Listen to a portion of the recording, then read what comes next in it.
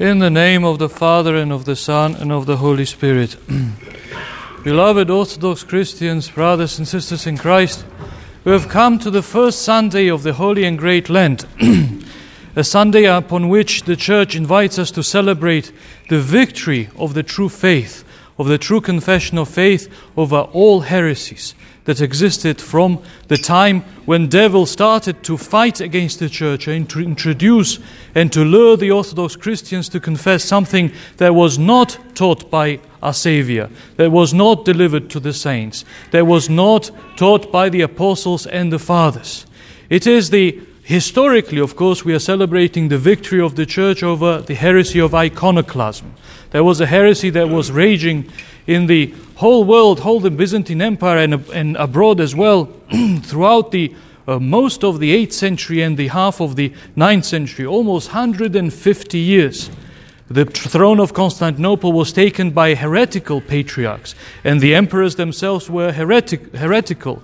And through much suffering, through much tribulation, through much perseverance, did the Orthodox Christians stand on the true faith and in the end triumph. And the final triumph came on this day, the Sunday of Orthodoxy, that is the first Sunday of the Great Lent of the year 843, under the Empress Theodora and Patriarch Methodios, who convened the final council in the city of Constantinople in the church of Lacherna, to condemn and anathematize, to endorse and to perpetuate the condemnation of the heretical iconoclasm that was done some 50 years earlier by the Seventh Ecumenical Council. So you can see that although a council had condemned heresy of iconoclasm, it continued, came back for 30, 40 years, and it was finally subdued under Patriarch Methodios through much blood, through much toil, through many Orthodox Christians shedding their blood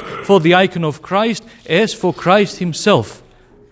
So we are celebrating this particular day because the victory of the icons, because the council so decreed that from henceforth every first Sunday of the Lent should be celebrated as the victory of orthodoxy over the iconoclasm, as the victory of orthodoxy over all heresy.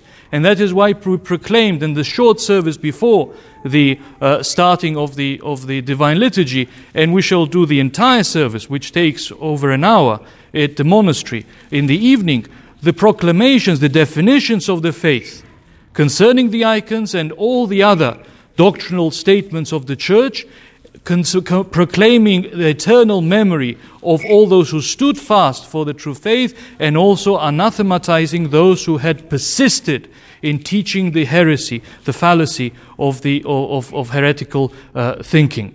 This, beloved Christians, is what we are celebrating today, the true faith that was delivered to the saints. For our faith does not come from men. That is the difference between Orthodox Christianity and all the other so-called faiths. All other faiths are humanly tainted. They're human machinations, human thinking about God, which is false. God reveals himself and tells us what to believe about him, and that is orthodoxy. God, our Savior, having become incarnate and taught his apostles, left with them the true faith and taught them that the Holy Spirit would guide them. That is, the whole Church, throughout its sojourn on this earth, would guide the Church by reminding all the truths that our Savior had taught them. And that's what the Holy Spirit does at every council of the Orthodox, at every writing of the Holy Fathers, at every standing fast for the faith. Even if it's one person that is Orthodox, the Holy Spirit is guiding him, reminding him, and making him steadfast in all the truth that our Savior has given to the Church to treasure. And as a reading from the Holy Gospel, we read today the Gospel of St. John, which is most pertinent to the understanding of what it means to be an Orthodox Christian. For this Gospel reading preceded the establishment of the Feast of Sunday of Orthodoxy. That is, it was read in the Church before this feast was put on this Sunday. But providentially, it is the most appropriate Gospel for the feast that we are celebrating. For it is a short conversation between our Savior and this man called Nathanael, who would become his disciple. And in that small conversation, our Savior himself, with his blessed mouth, his profound words, tells us what it means to be an Orthodox Christian. So what do we hear in the Gospel? That our Savior, after having inaugurated his ministry on earth, after being baptized by John and having fasted for 40 days in the desert and then returned to Galilee, he called his disciples to him. It was Philip and Andrew and Peter. And then this one person appears, whose name is Nathanael. And what do we hear? That Philip went up to Nathanael and told that we have found the promised Messiah, the one that the prophets wrote, the Psalms mentioned, the one who is the expectation of us and the nations. We found him, who is Jesus from Nazareth. And Nathanael was first incredulous when he heard Nazareth, because he was well versed in the prophets, knowing that if he's the Messiah, he should not come from Nazareth, but from Bethlehem. Because out of Bethlehem would come the shepherd, would shepherd the people of God. That his Messiah was supposed to come from Bethlehem. So he did it not in disdain that he talks about Nazareth, but knowing that from Bethlehem must come the Messiah. And of course our Savior did come from Bethlehem. He was born there. So first he's incredulous, but still he comes with Philip. And before he arrives, our Savior says these profound words, "Behold, an Israelite indeed, with whom there is no guile." What is the meaning of these words? And why do I say that this is the definition, an explanation of what an Orthodox Christian is? An Israelite. What does it mean to be an Israelite? Did our Savior mention simply Israelite because he was of the Jewish stock, the child of Abraham, Isaac, and Jacob? No, there's something deeper in this. And what is it? Israel was given as a name to Jacob, son of Isaac and grandson of Abraham, when he saw God face to face. For Israel, the word Israel in Hebrew tongue means he who beholds God. God appeared to Jacob, and Jacob saw him face to face and lived. And after this epiphany, after this revelation, God named him, "You are Israel, the beholder of God." And that is the meaning of an Orthodox Christian. He who beholds God, doesn't invent things about God, doesn't espouse human inventions about God, but just as much God has revealed himself and taught him about himself, so much he beholds God in truth. This is what it means to be an Israelite. And this is what our Savior says, that this man is Israelite indeed, because he is a true believer. He beholds God as God has appeared to him. This is what our saints are. They beheld God face to face in the divine vision, which is the most lofty stage of sanctity, but it starts in the most basic level, in holding fast to the truths that God has revealed to us. That is vision of God as well. For when we truly hold fast in our hearts and our minds those truths with which God has revealed himself, with which he paints his image in our minds and in our hearts, holding fast to that and not allowing it to be tainted by any humanly devised doctrine, by not subtracting nor adding anything to that divinely painted image of God in us, that is beholding God as well in its most basic level.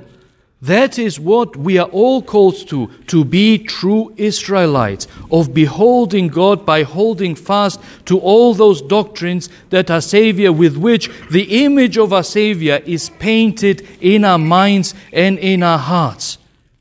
But our Savior doesn't stop there. He doesn't simply say, "Behold an Israelite indeed," that is, somebody who knew the Scripture, somebody was a believer. He says, "A true Israelite with whom there is no guile." So it means there is a second ingredient to being an Israelite. One is to hold fast to all those things that God revealed about himself and never to betray them. And second, not to have guile. Now, what does it mean not to have guile? Not to be hypocritical of believing one thing with our words and mind, but living a life that contradicts it. This is what the Pharisees did.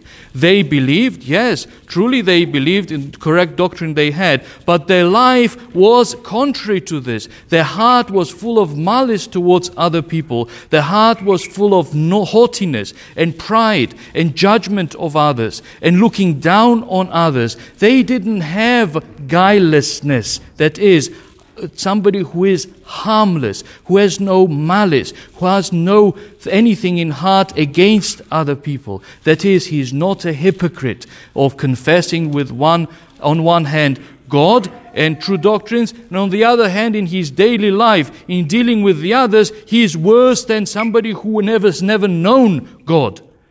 That is true Israelite. Somebody who beholds God and is guileless in his way of life. He is not a hypocrite, but he is straightforward. He has singleness of mind. He does not say one thing and do the other. His heart is full of that same compassion and love and truthfulness towards others, just as commandments tell us to be. Therefore, this is why I said that our Savior's words today about Nathanael tell us exactly what an Orthodox Christian should be like. Orthodox Christian is someone who holds fast to God's doctrines that are revealed by him about himself. And he has that vision of God, that most basic vision of God through these doctrines, and who has no guile, that is, in his daily life, he is not hypocritical, he is not pharisaical, but rather he tries with his all might to do whatever he confesses also with his word. And if he fails to do, he does not excuse himself. He doesn't say that it does not matter, or that it's too difficult, or it's not my fault, but rather he repents and starts again, always accusing himself of the fault and not others.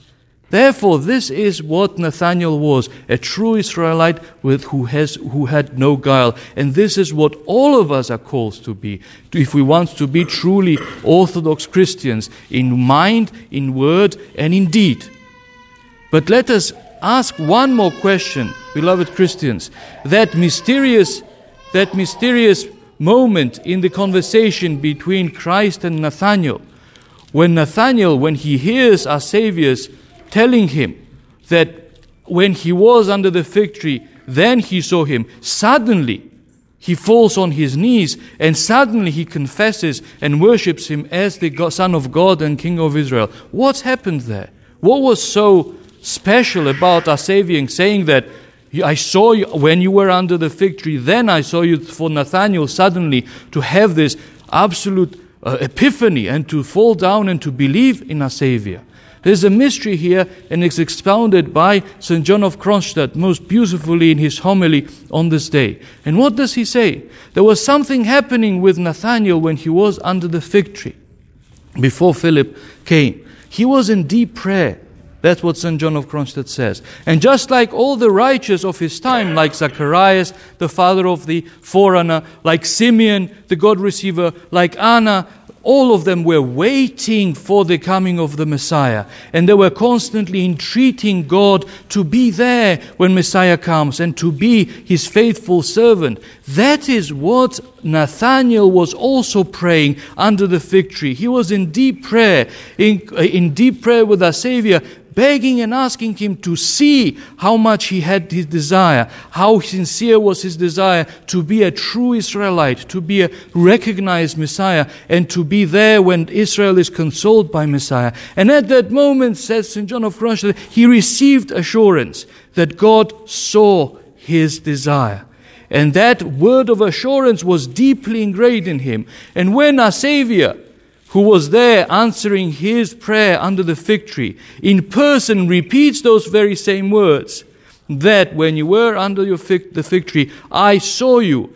Nathanael recognized that same assurance in his voice, recognized those same words, that he who consoled him under the fig tree was the one who was telling him now that I saw you under the fig tree. That is, in your solitary prayer, I was there with you. I listened to you. I listened to your sincere desire, and I was the one who consoled you. And now I'm confirming to you that I saw you. Truly, although you thought that you were alone in prayer, I was the one who consoled you. And that is why Nathanael, recognizing the words and the voice of our Savior to be the same words and voice that he received in his heart in prayer, falls down and worships him, understanding that he is truly God become man, truly the one who consoled him under the fig tree. How beautiful are the explanations that the fathers give. That we read of the gospel, and it gives us, through the fathers, it gives us depth and the scope and the measure that is impossible for human mind simply to understand. It is inspired by the Holy Spirit. That is why the reading of the Holy Gospel with the commentary of the fathers gives us true understanding of the words of our Savior. Therefore, beloved Christians, let us be Nathanaels, those who seek, yearn, desire to be well-pleasing to God, who are there ready day and night, every moment making themselves ready, saying, here I am, my Savior, to be faithful servant to you. In whatever I fail, help me to stand fast. And that is when, if we try that, and if we do that and persistently be there, no matter what this life brings, no matter how we wake up in the morning, no matter how many problems we have in family, work, and so forth, if we truly strive to be there as true Nathanaels, true Israelites, being there steadfast in our faith and in our way of life, our Savior will truly be as the same consoler as he was to Nathanael, and will be truly his disciples. Let us therefore try, beloved Christians, try with our whole might to be true Israelites, to emulate Nathanael in his desire for God and in his guilelessness. And if we do that, we truly will be his disciples, and we deemed worthy to be celebrating eternally in the heavenly kingdom with all the saints. Amen. May God bless you.